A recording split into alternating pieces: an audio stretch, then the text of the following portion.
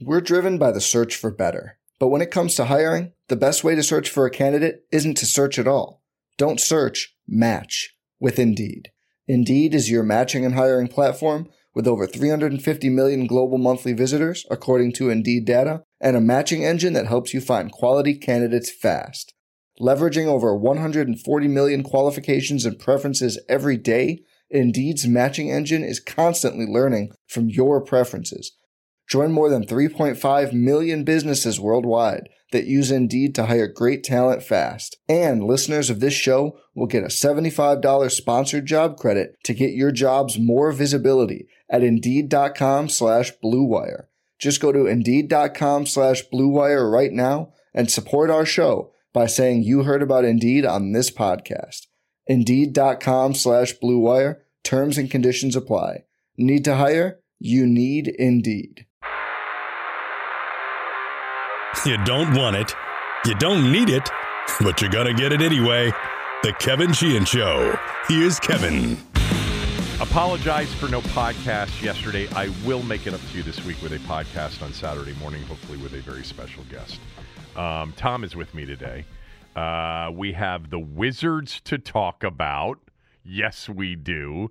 We've got a Tampa prediction from Tommy since it's Thursday, and we're back into the games now. We've got second half predictions on Washington today, and a few more things that Ron Rivera said yesterday. I did real quickly, Tommy, want to thank Bo Blair and Due South for bringing an unbelievable dinner over to me the other night. Bo owns Millie's, many of you know, Jetty's, lots of restaurants in town, the Bullpen right next to Nats Park. Due South is an absolute beauty of a restaurant with an incredible menu, 301 Water Street Southeast. And they have right now a Thanksgiving feast available. And that's what they delivered to me. They delivered an incredible turkey stuffing, mashed potatoes, gravy, cranberry sauce. I'm not a big fan of cranberries, never have been. Plenty of vegetables, plenty of rolls, a pumpkin bread pudding that was spectacular. You can get all of your Thanksgiving needs and dinner plans taken care of by the folks at Due South. You can email them catering@georgetownevents.com, catering@georgetownevents.com, or just follow @Due South DC on Twitter for updates. But it's a great menu. I've been down there already a few times over the last year, and they've delivered food in the past. Bo's such a good guy, and this place is phenomenal. And the Thanksgiving feast that they delivered was perfect timing because we didn't have anything planned for dinner that night, and it was great.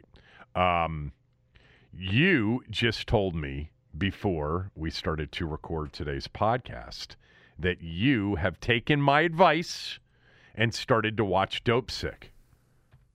So? Well, I mean, I love it. Yeah. I mean, it's. I am so caught up in my outrage over what has happened. Right. With the whole story about the OxyContin abuse, and I took OxyContin and oxycodone for years. I did. I took OxyContin too, and it had zero impact on me. You told me that. That's amazing to me. Yeah. I mean, I was only taking 20 milligrams in the morning and 20 milligrams at night. I was taking 40 a day. Was this, I forget, you told me when we talked about this last week, was that for your knee? That was for your knee, right? Yeah, I had severe arthritis in my knees. Right. I mean, I could barely walk. Right. By the time I got my knees replaced. I know, I drove you around for a few years. Off. Yes, yeah, you know as well as anybody. Drop me off here, I can't walk to the parking lot kind of thing.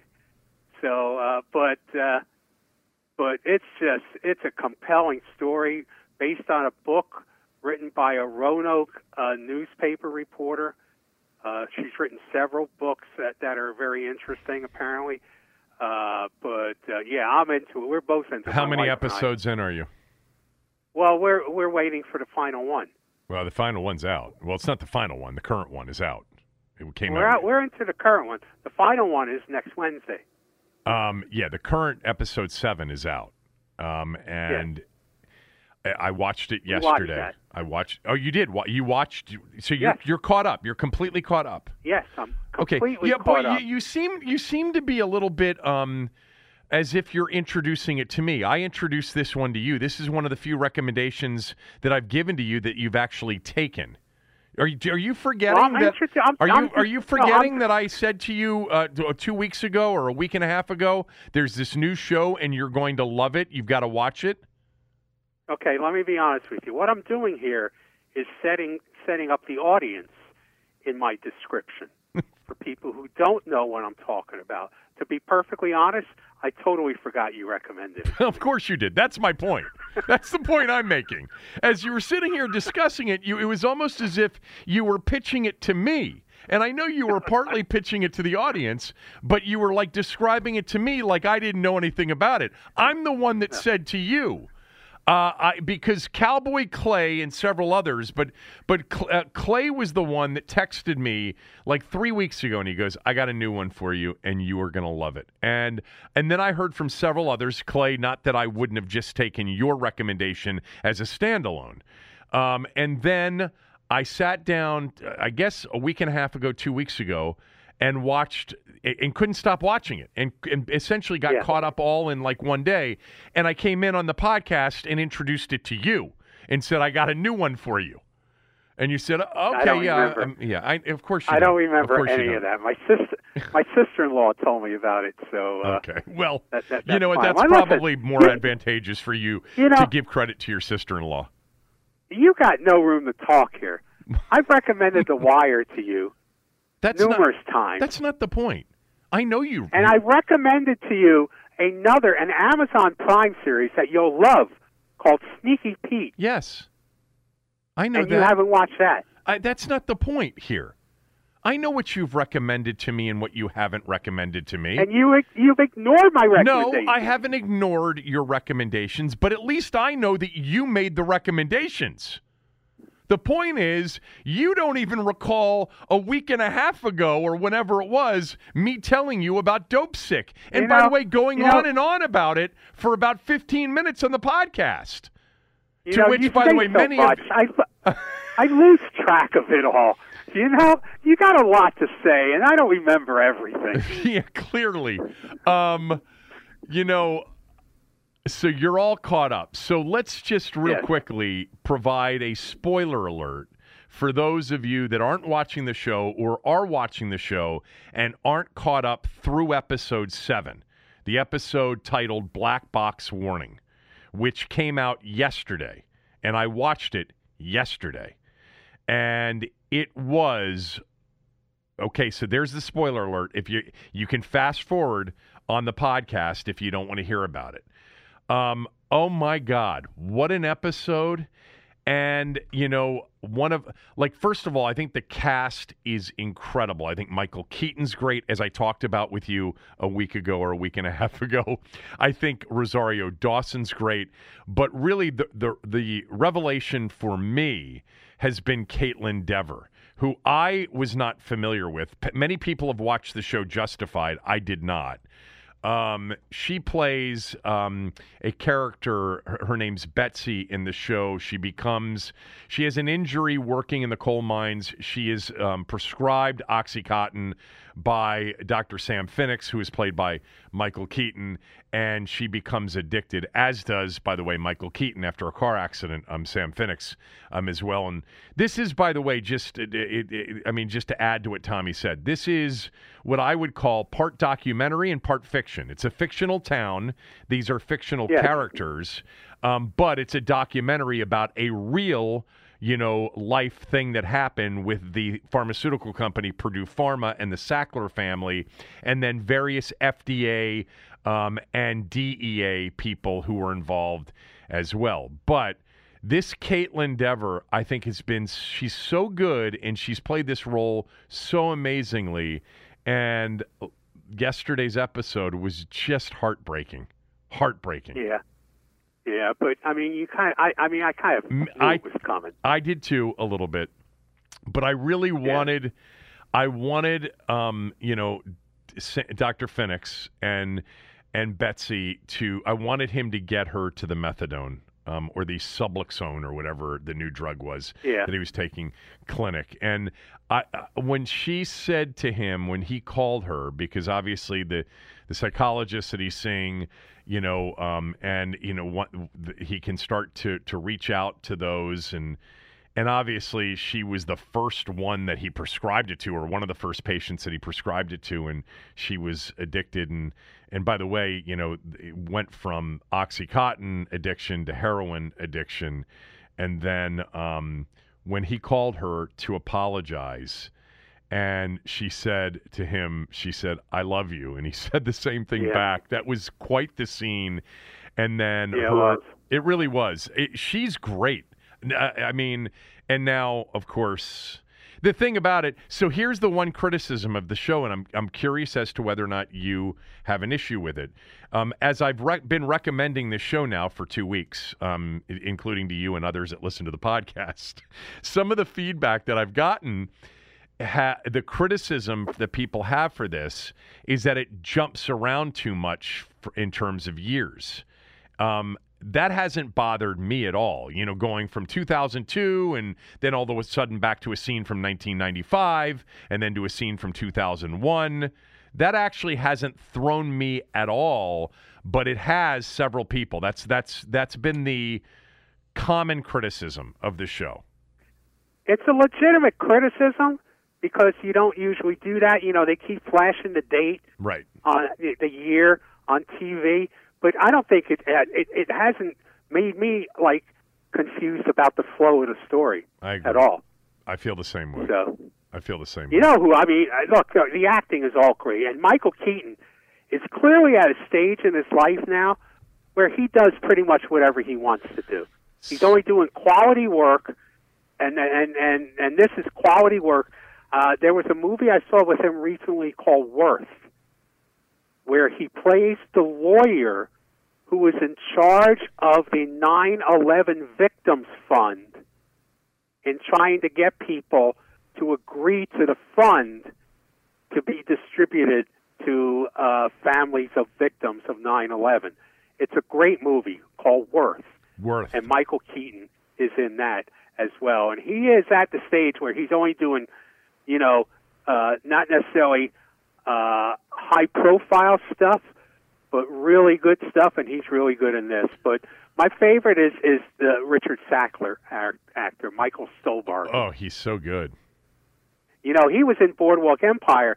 He played Arnold Rothstein. Yeah. In Boardwalk Empire, I didn't watch he was Boardwalk good in Empire. that. I know. There's another one that you love. I know. You, by the way, you do the same thing, okay? I've given you shows like Game of Thrones that I've told you is not. Well, I not just dress Game of Thrones. Is not dress up, fantasy, but it's character driven, and that you would absolutely love, and you would, because I know you well enough to know that if you ever gave it a shot, you would be like, I apologize to you. You were right. That would. There's no other ending other than that one. If you actually watch the show. What's the name of the actor who plays the dragon in that show? Okay, really funny. And I agree that The Wire is my biggest whiff and miss. Every one of my. Always the best show in the history of television. I think. Other than that, I think for me, it's Breaking Bad and Game of Thrones in some order. Put it in whatever order you want. Those would be the two greatest dramas, if you will. We both, I think, agree on the greatest comedy, or certainly we have similar favorites when it comes to that. But I have to watch The Wire. There's no doubt. I have to. I understand that. One of these days, I will get to it. One of these days, you I don't know if I've ever told you this. What? I'm in The Wire. I know you're in The Wire. I know you're kidding now. Jesus God. I mean, first of all, one of my sons recently, actually both of them, have now watched The Wire. I think it was during the pandemic at some point they got through the whole thing, and they put it up there with Breaking Bad and the whole thing. They love it. And I remember when one of them was watching it. Hey, Dad, did you know that Tom was in The Wire? I'm like, yes, I told you he was a long time ago. Oh, I don't remember. Anyway, Dopesick, highly recommended. This is a podcast 5-star agreement recommendation. Yes, 100%. Really, really good on Hulu, by the way. And then if you really want to get angry after you watch the series, read the stories about the recent settlement that lets the Sacklers off the hook for liability for lawsuits. It just happened. It literally just happened in the last few months. The other actor, and I think he's good in this, Brendan, my producer who just started to watch it, he really likes Peter Sarsgaard in this show, and I could not remember where I knew him from. And then when I was looking through his filmography, I remembered an incredible movie. I think you probably saw it, and if you didn't, you should see it because it deals with your industry. Is Shattered Glass? Did you ever see Shattered Glass? Oh yeah. Okay. Oh yeah. He's the editor of the New Republic. Of the New Republic, exactly. In Shattered Glass. No, absolutely terrific movie. Terrific movie. Yeah. Okay. By the way, just one last thing. So about 4 years ago, I was on, it was for my father's 80th. No, it wasn't for his 80th. So it was more than that. It was 7 or 8 years ago, whatever it was, for his 75th. We went to this lovely resort in the state of Virginia, okay? Lovely resort, golf, spa, the whole thing. The family did to celebrate his 75th birthday. And it was right next to a town in rural Virginia that had a Kroger in it, and I went to pick up some booze. I think I went to pick up beer and wine or something from the Kroger. And Tommy, I've been I've driven through a lot of bad inner city areas. I mean, at coaching basketball over the years, we've played games in some rough areas of town, here and in Baltimore. I don't think I've ever been in an area that was more depressed, perhaps more dangerous than that particular small town. I saw I didn't really know at that point and wasn't up to speed on necessarily the opioid crisis that was just absolutely devastating. Right. I think most of us weren't. But it was everywhere. I mean, total zombie-esque, poverty and poor, like it was amazing. I remember just going in there, grabbing the beer and wine and looking at some of the more depressing scenes I think I've ever seen. And the town was like 10 miles away from the resort. It was just the closest big supermarket. But I think Go ahead. No, go ahead. Well, I used to cover Western Maryland when I worked at the Baltimore Sun, and parts of Allegheny and Garrett County are definitely Appalachia. They are. So I've seen things. I've seen deliverance type things. Okay, so it definitely Appalachia. But I've been through some towns, and I think this is the best way to describe it, where the economy consists of the dollar store.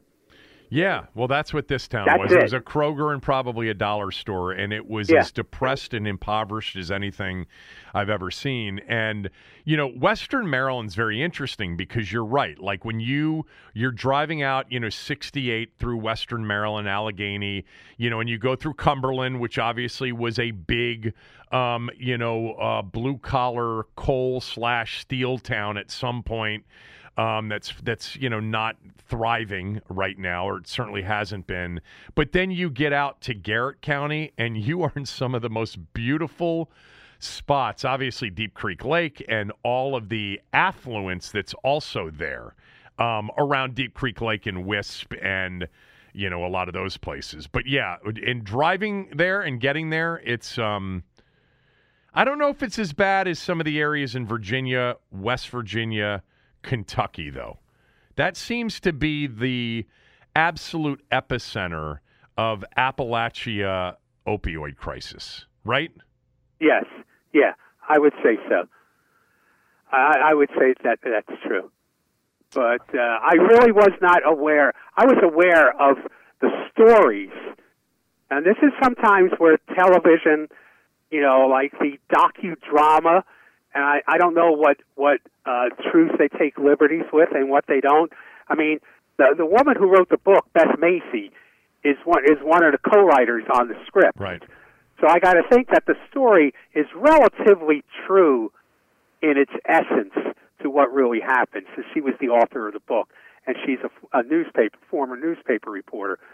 But this is a situation where I think I certainly knew about all the stories about the impact of the opioid crisis in rural American towns, but I didn't understand the impact until I've seen this. Yeah, I think that's true for me too. I think that is true for me as well. I didn't understand the mine, people working in the mine, and the injuries from the hard work that they would have to deal with, and trying to get well enough to go back to the mine the next morning and work through the injuries.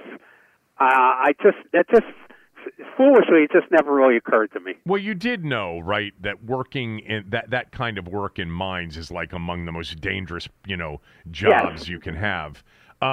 Yes. The guy that wrote this is, and this is what made me watch it. This in addition to Clay, because Clay listens to the podcast every day.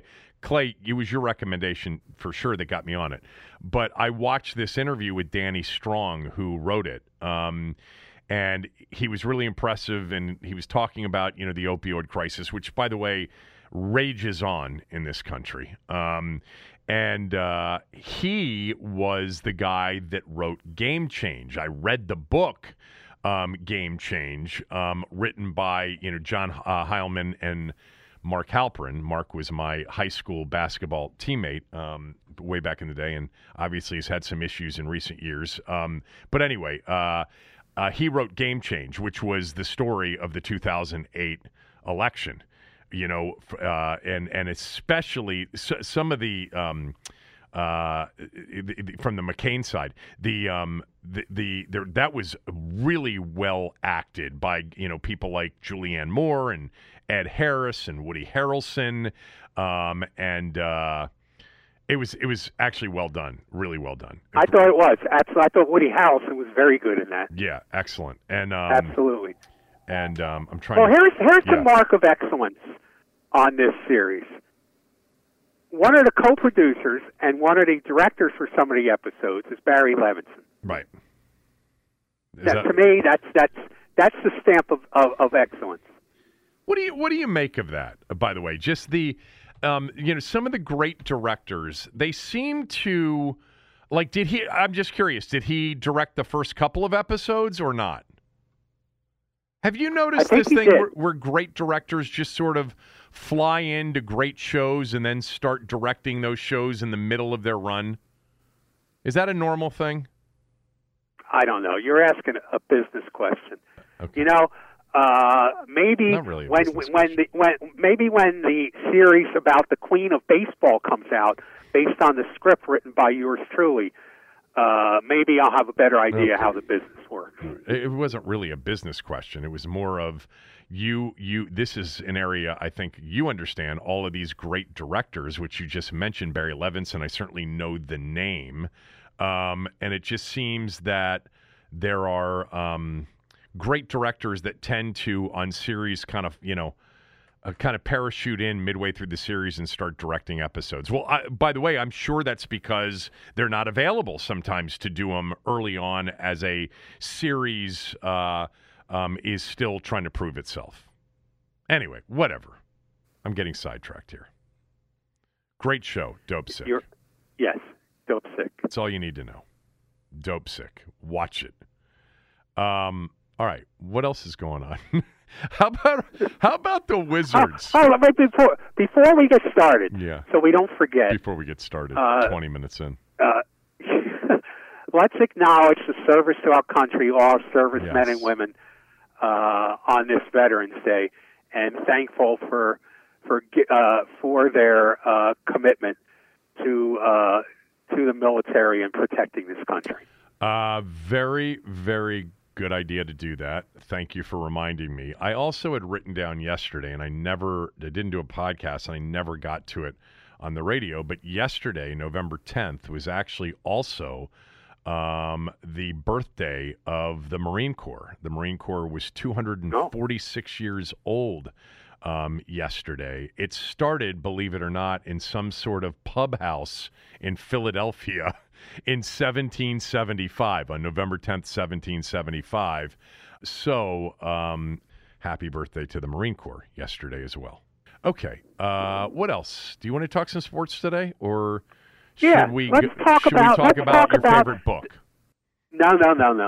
Let's talk about the team that is the only team in town that is giving. Well, I shouldn't say that because the Caps have been playing, although they struggled early in this month. The Wizards have been bringing joy to a lot of sports fans in this town, from what I can gather from my base of operations. And certainly last night's win, even though I didn't watch it, I've caught up on it, there's reason for that joy. I have some joy in my heart for the Washington Wizards. We will get to that right after these words from a few of our sponsors. We're driven by the search for better. But when it comes to hiring, the best way to search for a candidate isn't to search at all. Don't search, match with Indeed. Indeed is your matching and hiring platform with over 350 million global monthly visitors, according to Indeed data, and a matching engine that helps you find quality candidates fast. Leveraging over 140 million qualifications and preferences every day, Indeed's matching engine is constantly learning from your preferences.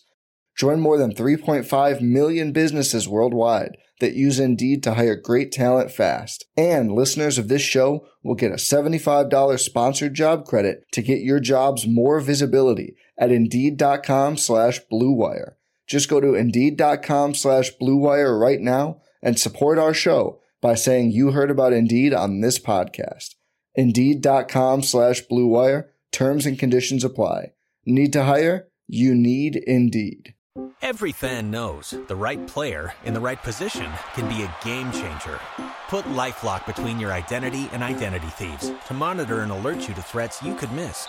Plus, with a U.S.-based restoration specialist on your team, you won't have to face drained accounts, fraudulent loans, or other losses from identity theft alone. All backed by the LifeLock $1 Million Protection Package. Change the game on identity theft. Save up to 25% your first year at LifeLock.com/aware.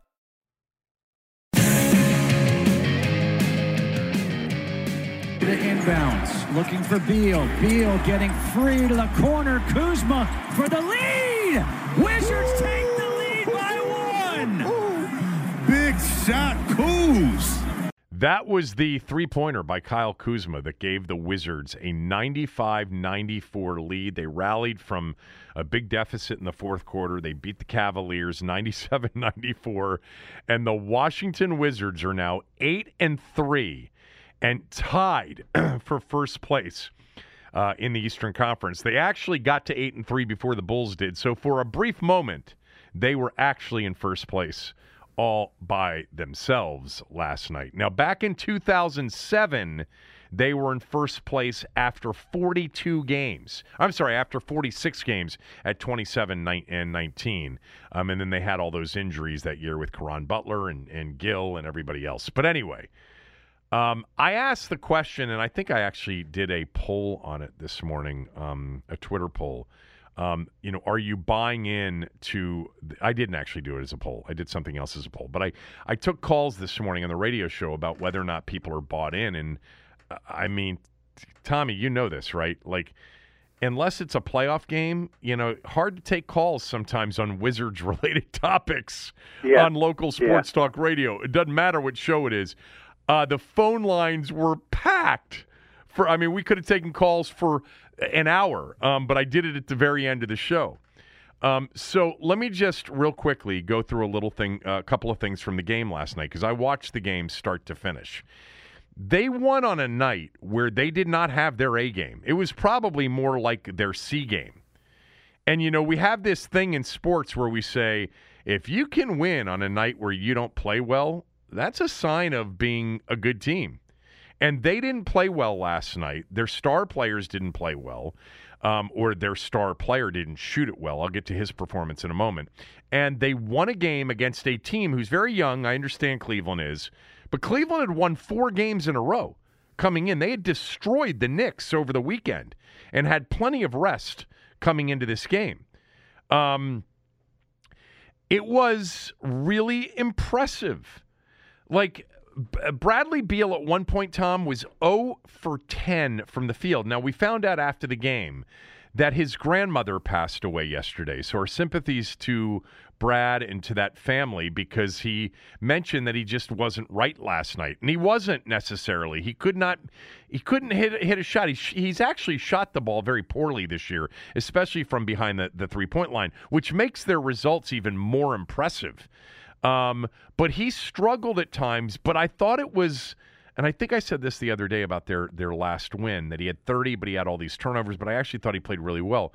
I actually thought he did a lot of things that really contributed to the win. He made a lot of really good passes. It's very clear that he's trusting his teammates maybe more than he has the last 2 years. That's a big thing, I think.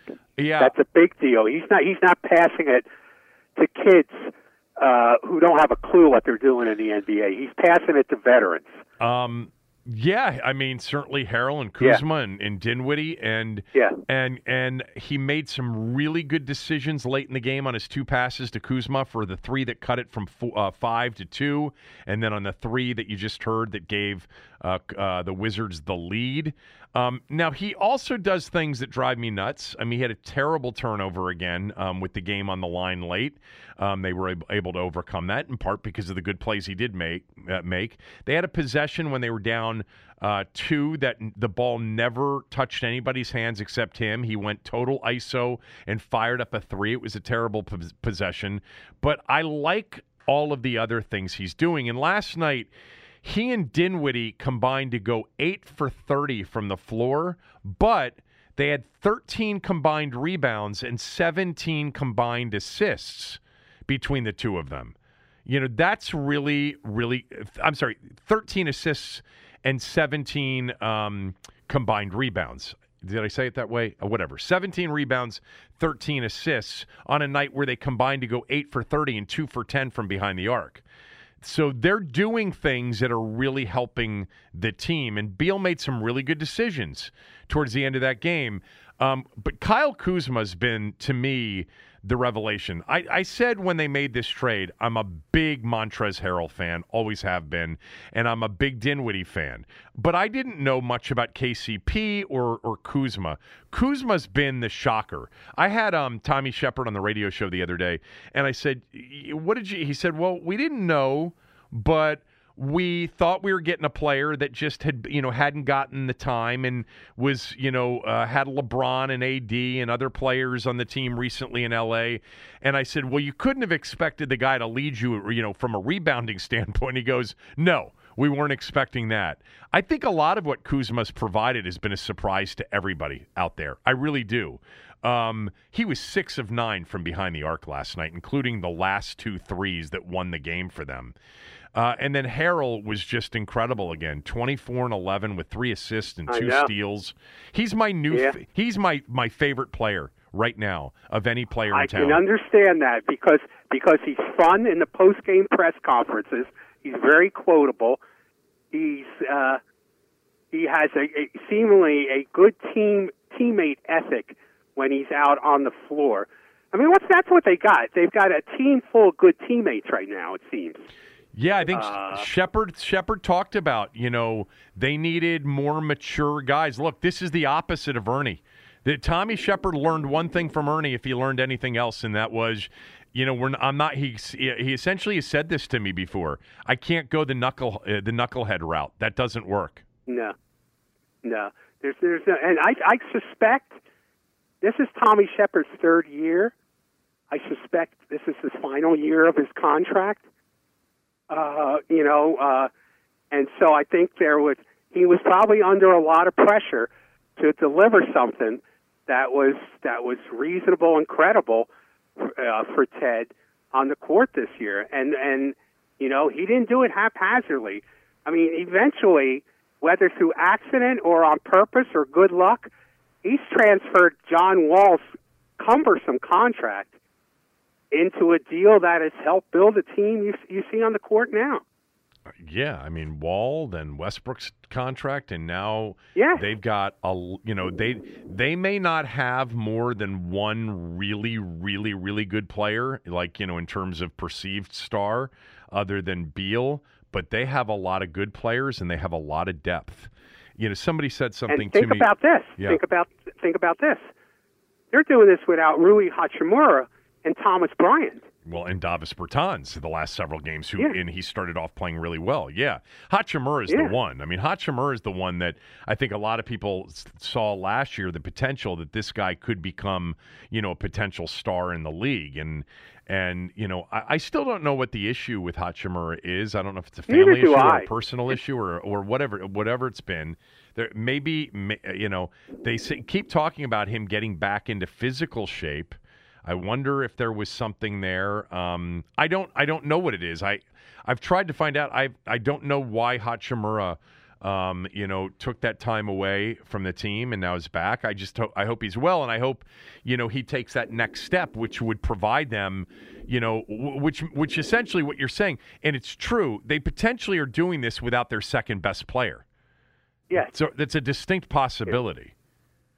And Thomas Bryant as well, a very good contributor. Yeah. When he's healthy. I just don't know where Bryant fits in because I don't know where he fits in either. The Gafford-Harrell combination at center is working, right now. Yes.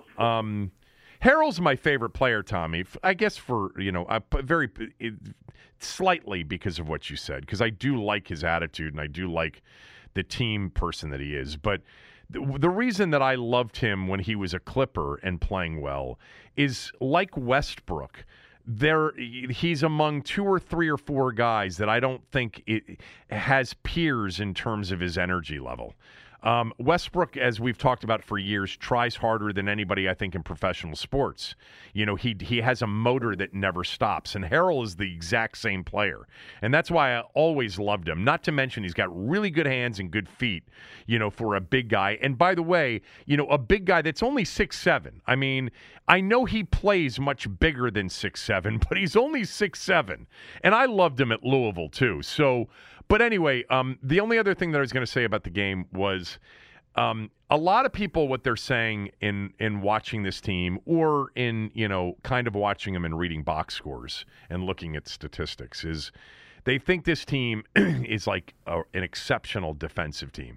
And by the way, I have no idea where they are statistically in any of the defensive categories. I don't need to know. I've watched the games. So what I will tell you is... They definitely emphasize defense more. They definitely try hard. They have players that care more about defense. I am not ready to say this is a great defensive team. Not by a long shot. It wasn't hard to improve on their defense from before. Right. I mean, that's just basically wanting to play defense, even if you're not good at it, would be an improvement.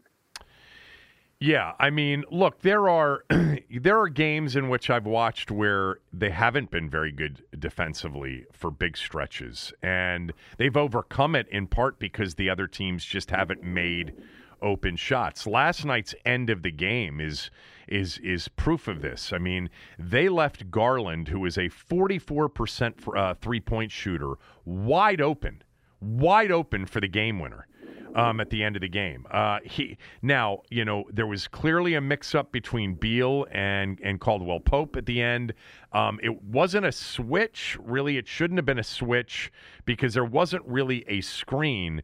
But Garland, who is the one guy out there that you cannot let get an open look to beat you, had not only an open look, but basically could have taken, 2 or 3 seconds his time and lined it up like it was a horse competition. So that was a mistake defensively. But when things are going your way, like they have through the first 11, teams aren't making those shots. I go back to the opener against the Raptors when the Raptors scored 81 points or 82 points or whatever it was and shot poorly. But my God, they had wide open looks the entire night. So my point is they try harder. It's emphasized. They have players who are better defensive players than they've had in the past. But I'm not ready to say that this Wizards team is a lockdown defensive team. I don't see that quite yet. What they do have is they have a stopper in Gafford, a real shot-blocking presence at the rim. And I do think they've got more length and more perimeter defense than they've had in the past. Caldwell Pope, certainly would fit that. Beal when he's engaged. Avdia is a good defender, and he's long at sort of that 3 spot. But Neto ends up with a bunch of steals, but Neto's targeted by other teams a lot. Anyway, I'm not going to go on any further. Bottom line is, I think this is a good team. Like, this is a team that's not a championship contending team. Not saying that. Not saying they're going to get to the NBA Finals. But Atlanta last year with Trae Young and a lot of players who are good, but more role players. They got to the Eastern Conference Finals. Yeah. Can the Wizards? Absolutely, and they've had good teams before. They haven't had good they haven't had good teams with depth. Not with this kind of depth. Yeah, they appear to have some. They're playing 10 guys every night, 10 players, and this is, as you mentioned, without Hachimura, without Bertans recently, who was really shooting it well when he got hurt. And without Thomas Bryant, I don't know where that fit is when he comes back. Yeah, I know. But they're 8-3. Now, here's one last thing. Between now and Christmas, they play 22 games, 16 of them on the road. And they're not easy trips either. Like, they have, by the way, they play Miami 3 times, twice on the road between now and Christmas. They have, one of those West Coast deals where they've got Denver and Utah twice, including a Utah home game before they hit the road. So we're going to know a lot more 6 weeks from now than we know now. But, the start they've gotten off to sort of affords them, the opportunity to go, 11-11 during this stretch or 10-12 during this stretch and still be in pretty good shape. I think they're a team that if they stay healthy and they keep improving and it's a new group, like they're still learning to play together, can win, 42, 43, 44 games and be in that hunt for a top 5, top 6 seed in the East. I do think that right now based on what I've seen through the first 11. So there you go. Let's get to the dark side of the spectrum in this town. Okay, we'll do that right after these words from a few of our sponsors.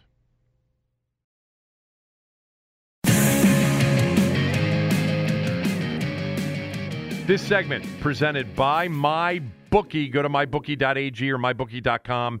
Use my promo code KevinDC, and they will double your first deposit.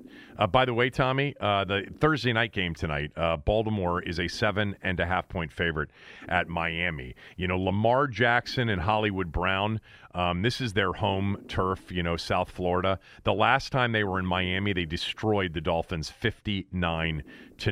That was at the beginning of the 2019 season when it looked like the Dolphins were going to tank this season.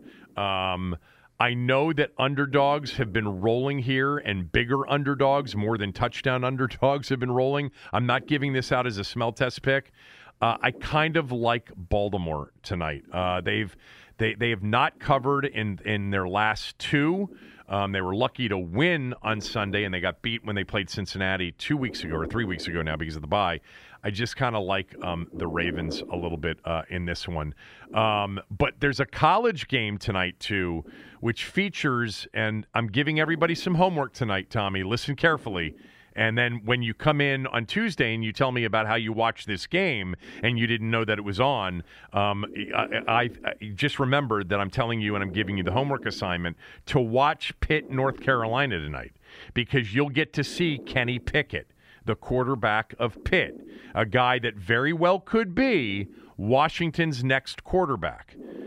Kenny Pickett tonight in the Pitt Panthers laying 6.5 at MyBookie at home against a North Carolina team with a total of 72.5. That thing opened at 75.5. Go to mybookie.ag or mybookie.com. They'll double your funds if you use my promo code KevinDC. Plenty to bet on all the time at MyBookie.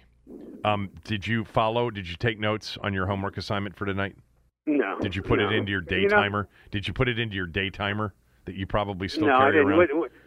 Was it another series I should watch?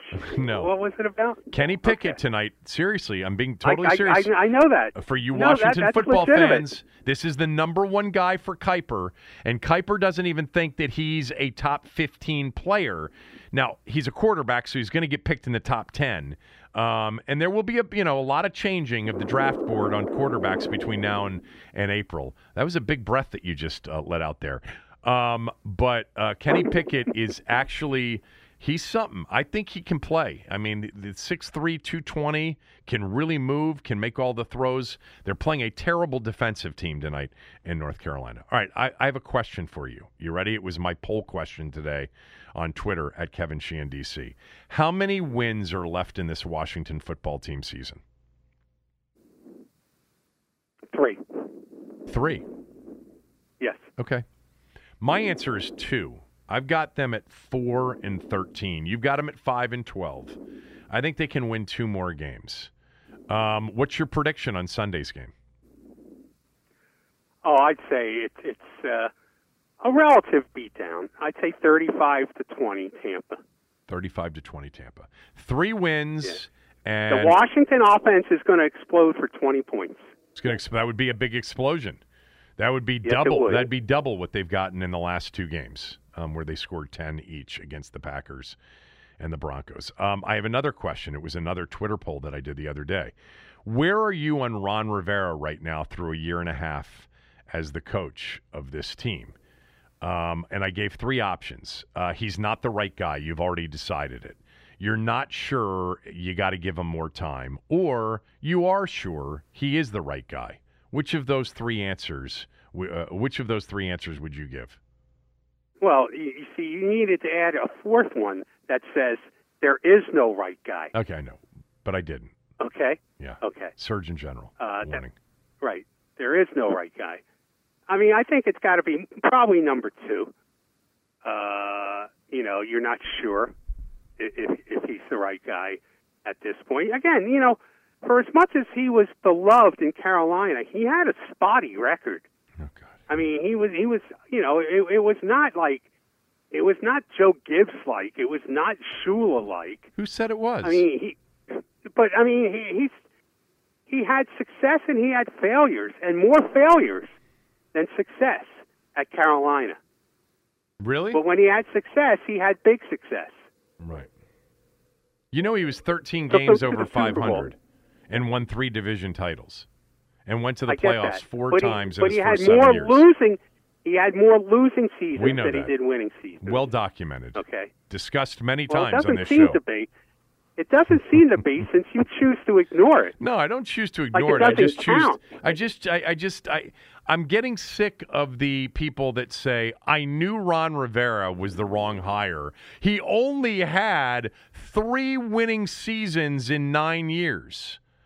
Okay, that's true. That is technically true, factually true. Okay, he inherited a 2-14 team and went 6-10 in year 1 with the number 1 pick in the draft being Cam Newton, who, by the way, is being rumored right now to going back to Carolina. So Washington may get Cam Newton next week in Carolina. 6-10 that year 1. Second year, big improvement an improving team at 7-9 with a second-year quarterback. And then he went 12-4, won the division. 7-8-1, yes, losing record, won the division. 15-1, won the division, went to the Super Bowl. By the way, the 7-8-1 season, just so you know, they did win a playoff game too that year. And then he had a post-Super Bowl year in which his quarterback wasn't completely healthy. They went 6-10. Came back, went 11-5, and lost in the first round of a very close playoff game in the Superdome. Finished up 7-9, and then was 5-7 when he got fired. His career in Carolina was 76-63-1. 3 division titles, 4 years out of the 9 in the postseason, a 3-4 playoff career with a Super Bowl appearance. It's not Joe Gibbs. It's not Don Shula. You're right about that. It's not even record-wise, like you've made the case before, Mike McCarthy. But it also isn't anything we've had around here for 20-something years. Well, I mean, Mike Shanahan. Well, yeah, I'm talking about in terms of the record. Yeah, of course. Mike Shanahan and Joe Gibbs and Marty Schottenheimer, I would put all above Rivera in terms of hires, of course, and in terms of coaches. But look, I'm not saying he's not the guy. I'm just saying that he has – it's a confusing record to determine your position on Ron Rivera. Yeah. I mean, there's some reason to be optimistic about him, and there's some reasons to be pessimistic about him.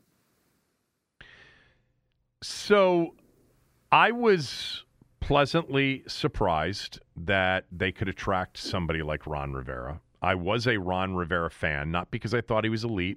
I thought he was a really good coach, and just watching those teams without ever knowing his record, I always felt like Carolina was a well-coached, disciplined, tough team. He had better players on defense, certainly a superstar in Luke Kuechly for all of that time there.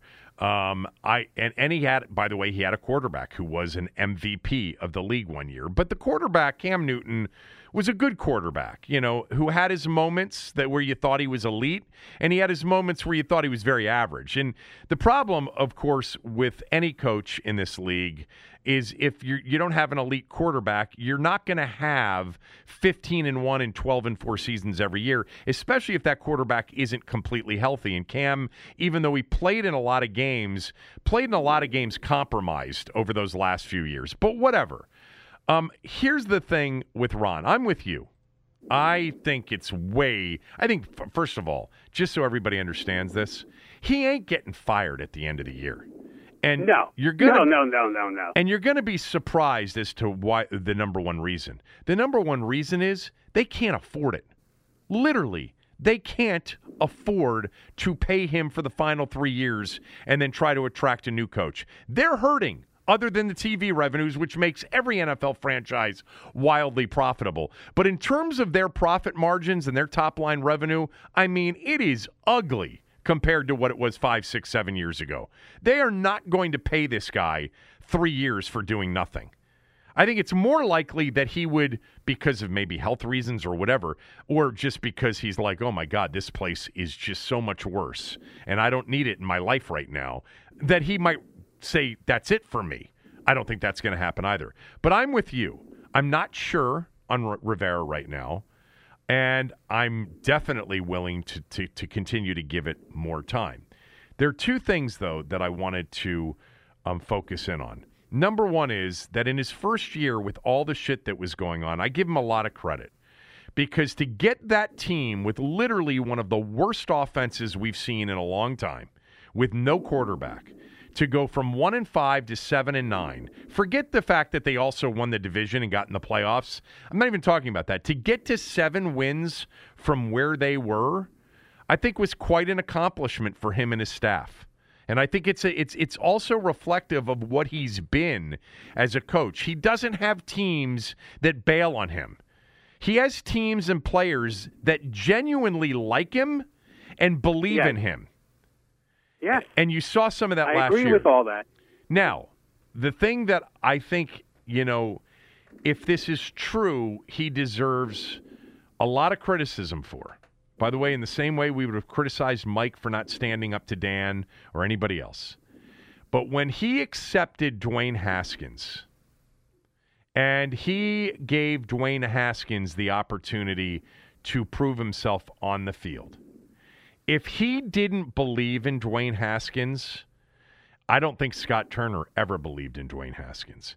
If he honestly in his own gut thought this ain't going to work and he didn't do anything about it, that was damaging to the organization. As much as it was damaging when Dan went into the draft room and ignored all his football people and drafted Dwayne Haskins.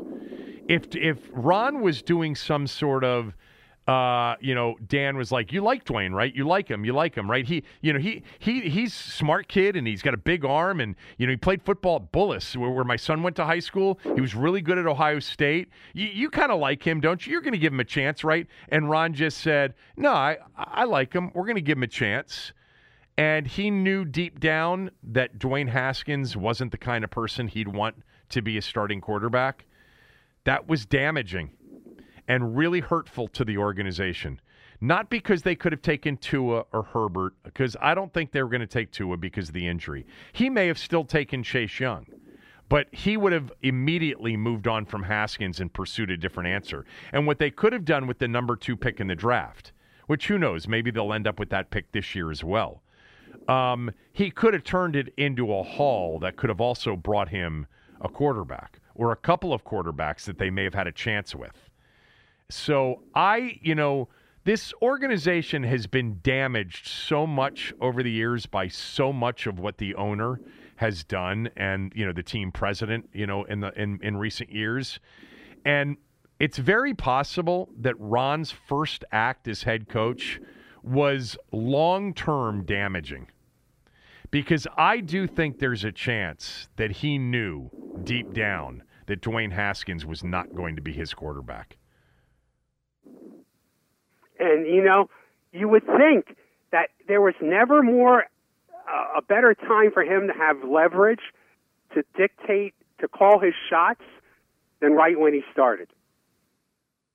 Look, like you said, part of the excitement about Ron Rivera coming here was there was this belief that no coach worth their salt would come work for this team. Right.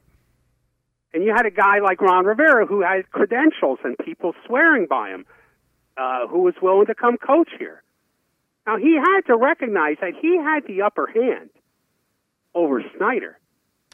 And he could have picked Mickey Mouse to coach, to quarterback this team. And Snyder isn't going to balk. How do you know that, though? How do you know that it wasn't sort of this understanding, if not, true something for something, quid pro quo? How do you know for sure that may have been. Then Rivera underestimated his position, if that's the case. Well, underestimated his leverage. What I'm saying is, how do you know if Rivera didn't, give him a head nod and a wink and say Dwayne's going to get his chance? What if he didn't say that? Would he have gotten the job? Dan was all in on Dwayne. Dan looked bad enough for so many other things, and he didn't even know how bad he was going to look several months later with all the stuff that came out. But wasn't part of the reports that Joe Gibbs told Dan to go get this guy? Yes. Gibbs was a big Ron Rivera believer from a culture, from a reestablishing a winning culture standpoint, which is why Rivera's talked from day one about culture. But, that's fine. But would Dan have gone with him if the first thing Ron Rivera said to him was, if I take this job, I want you to know I am not keeping Dwayne Haskins. We are going to try to trade Haskins while we can still get something for him. And we've got a position in this upcoming draft that we may never have again with several quarterbacks that are deemed to be top 5, top 6, 7 worthy. Do you think he said? Do you think if he felt that he was going to say it? He should have. I agree. I mean, because there were reports that he was going to be a candidate for the Giants job. There were those reports. He had leverage. I think he did too. Not everybody agrees with that. Interestingly, not everybody agrees that he was going to have another option. But I think the Giant job was an absolute possibility with Gettleman there. Yeah. Okay. So do I. So that was a misstep on his part. Look, I don't know that it happened. It's not a rocket science. I know. I don't know that it happened that way. For all I know, look, he did say Carolina had a first-round grade on Dwayne, remember? Yes, he did. He also talked immediately about leadership being proven, that he's got to prove that he can be a leader. I've said this before, but I had Gibbs on the show shortly after Rivera was hired, and I asked Gibbs about Haskins, and he said, Dwayne needs to prove for Ron and for anybody that's a head coach that he has leadership ability. There was already a fear that they did not have a natural leader at quarterback, and this is very important to Rivera. We heard him refer to Taylor Heineke recently as a leader. So if he had a sense that he wasn't a leader, then he had a sense that he wasn't his guy. And by the way, what's become very clear about Dwayne Haskins, more than anything else, he was not a leader. Rivera had to literally resort to, when he benched him, to say, I couldn't look the other 52 guys in the eye anymore and put Dwayne out there. Something he's not had an issue with Taylor Heineke. No, Taylor Heineke's teammates seem to love playing for him. Yeah. So Rivera spoke yesterday, and I wanted to just, I wanted to read one quote more than any other. By the way, there were several things that came out of it. Ryan Fitzpatrick, he said, he had his MRI the other day. There's some progress. Unfortunately, not way up there, but it's progress. Look, Ryan Fitzpatrick is not going to play for this team this year. I would bet big money on it. I had this gut feel a month ago with something that he had said. I can't even remember specifically what he said. But this is the Taylor Heineke show right now, and maybe it'll become, as you've predicted, the Kyle Allen show at some point as well. But he said the following. He was asked about Taylor Heineke as the starting quarterback coming out of the bye week and what conversation he had with Heineke coming out of the bye week. And he said, quote, probably the biggest thing we want Taylor to do is go out and play with his personality. And again, we'll see how things go as we go forward, and we'll continue to work as a football team and try and get better. I think that the one thing that you can say about Ron Rivera over the first year and a half, he hasn't been super consistent with what he has said. He's been available, as you pointed out, and he asks himself a lot of great questions. Yes, he does. But he hasn't been super consistent, going back to last year with, in-game quizzes and, culture, and then all of a sudden we're going to try to win the division. We're trying to grow and develop, and now we're trying to win the division. Man, what are you doing on that other end with that heavy breathing? Are you okay? Yeah, I'm fine. Okay. He said earlier in the year, remember, he used the term game manager, which I think is kind of overrated a little bit in terms of what he meant.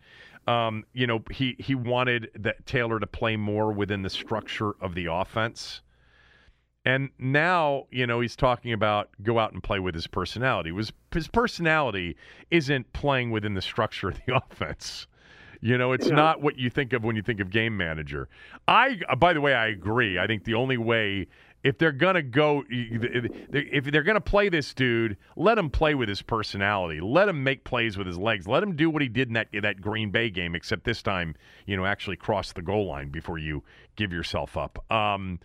But I think that's got to be the way he plays. But I think it's interesting with Ron, where it is a little bit contradictory to some of the things he said earlier in the year. In many ways, there was this discussion, remember, that we had that they were almost putting a governor on Taylor Heineke there for a while. Or at least that's what we thought.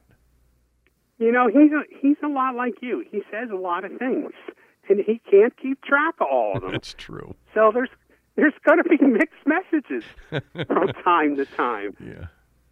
This was the whole basis for my book, The Quotable Coach, which you can still buy on Amazon.com, which is it's an excellent. It's a book that Manny Acta already had on his bookshelf before he even knew who I was. This is your book? The Quotable Coach. The Quotable Coach, because Coach Thompson. Here it is. Coach I got Thompson wrote the foreword for it. Uh-huh. And but the point is, there's few people that speak to reporters more every day than coaches or baseball managers. I mean, every day, you know, like an NBA coach talks to a team of reporters before every game and after every game, for 82 games plus the exhibition and practices, and baseball before the game, after the game, football talks a couple of weeks during practice, and then after the game, they get quoted probably as much as anybody in this country. So yeah, they're going to lose track of what they say from time to time. There's a lot of different prices on your book right now. Where do you think the price range is on that book? By the way, as I saw the picture of the book, I have the book right here. I have it right here in my studio. The Quotable Coach, Leadership and Motivation from History's Greatest Coaches, Tom Rivera, the foreword written by Coach John Thompson. You know, I'd say the prices are going from 2 cents to 5 cents. No. You got to pay $3.99 to as much as $12.99, depending on where you're buying it. There you go. It's a good book because it's an easy read. It's the kind you can take into the Christian Science reading room with you while you're taking care of business, and put it down and pick it up later. Do you know? Wash your hands when you do that. Do you know that right now on Amazon, paperback $17.98, Kindle $9.99. I wonder how many Kindle I've sold. Kindle books. Is that a supply chain issue? Because you'll run some over to an Amazon warehouse right now. They don't have to wait for it to come off a ship in California. Oh God! You know, I never got paid a dime. Just to give people insight to the book business, real quick. I never got 1 cent in royalties from any of the books I ever wrote. Oh my God! Not a penny. The royalties are a myth. Royalties are for the guys like John Feinstein who sell a lot of books. You know, so I learned early on the money you get paid as an advance, and you get paid. They give you money before you write the book as an advance, and then your royalties come off that advance. Okay? That's not in addition to the advance. Sure. Right. It's a draw. So I mean, I understood early on that whatever money I got from the start, that was all the money I was going to get. So just a little education. The most expensive of your books right now? Encyclopedia of Negro League Baseball. I don't see that one. What I see is Home of the Game. Yes. The Camden Yards book. Which, by the way, the foreword was written by George Will. I've told you that story, haven't I? I don't think you have. That's a $27.19 price right now on Amazon. That's pretty good. Yeah. George Will wrote, it might be the only foreword in history that doesn't agree with the book. Oh, really? Yes. Yes. Tell me why. Well, he wrote a line in there. It's the only line I remember. He said, "You might not agree with a lot of the things Rivera has written, I do not, Whoa! is what he wrote. Really? Yes. But I just wanted his name on the cover. Okay, well, so then what was the rest? What was the rest of George it? Will. What was the but? Oh, I don't remember. Oh my God! I don't remember. Would you ever? Yeah, he said he basically dissed it. Look, you know, it's the second part of that. You may not agree with everything in this book. He could have left it at that. But to add, and he said, "I do not." But to add, "I do not." Almost seems, I mean, it almost seems, why the hell would you read this book if I don't agree with it? Yeah. But I got to put his name on the cover, forward by George Will. I'm sure that sold a few copies. And most people don't read the forward anyway. I called in a favor from somebody to get George Will to write the forward. Did you know him? No, didn't know who he was. I'd seen him around the park many times. Well, you knew who George Will was. Camden Yards. Yes. Yeah. Yeah. Wow. So, that's really, that is not, you know, for your next book, I'd be glad to write the forward. Thank you. there won't be any more books. There won't be. That's too hard work. Yeah, that's hard work for the amount of money you get paid. Yeah. I don't work that hard anymore. I wanted to mention just a couple of other things before the end of the show. Number one, Tampa's got a lot of players that are injured for this upcoming game. I had Greg Auman from The Athletic on the radio show this morning. They basically have almost all of their receivers, except for Mike Evans. I'm talking about their wide receivers, more likely than not out for this game. So, Chris Godwin, who's having a hell of a season, likely out for this game. Antonio Brown out. Scotty Miller out. Now, they still have Mike Evans, and they've got Tyler Johnson, who I loved when they drafted him out of Minnesota last year. Tyler Johnson had that huge catch in the championship game against the Packers. They still have, by the way, Gronk out too. They still have Cameron Brate. They still have O.J. Howard. So they still have, they are really deep, at skill position players on offense, including, obviously, at quarterback. And they still have Leonard Fournette, who's having a good season.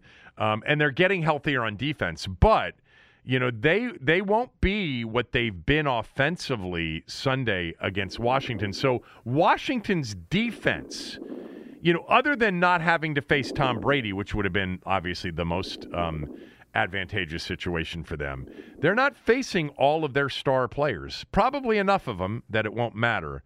But they're not playing all of their star players. Number two, Bruce Arians said about the playoff game that the biggest thing for them is it was a complete surprise that Taylor Heineke was the quarterback. And, it was a complete surprise.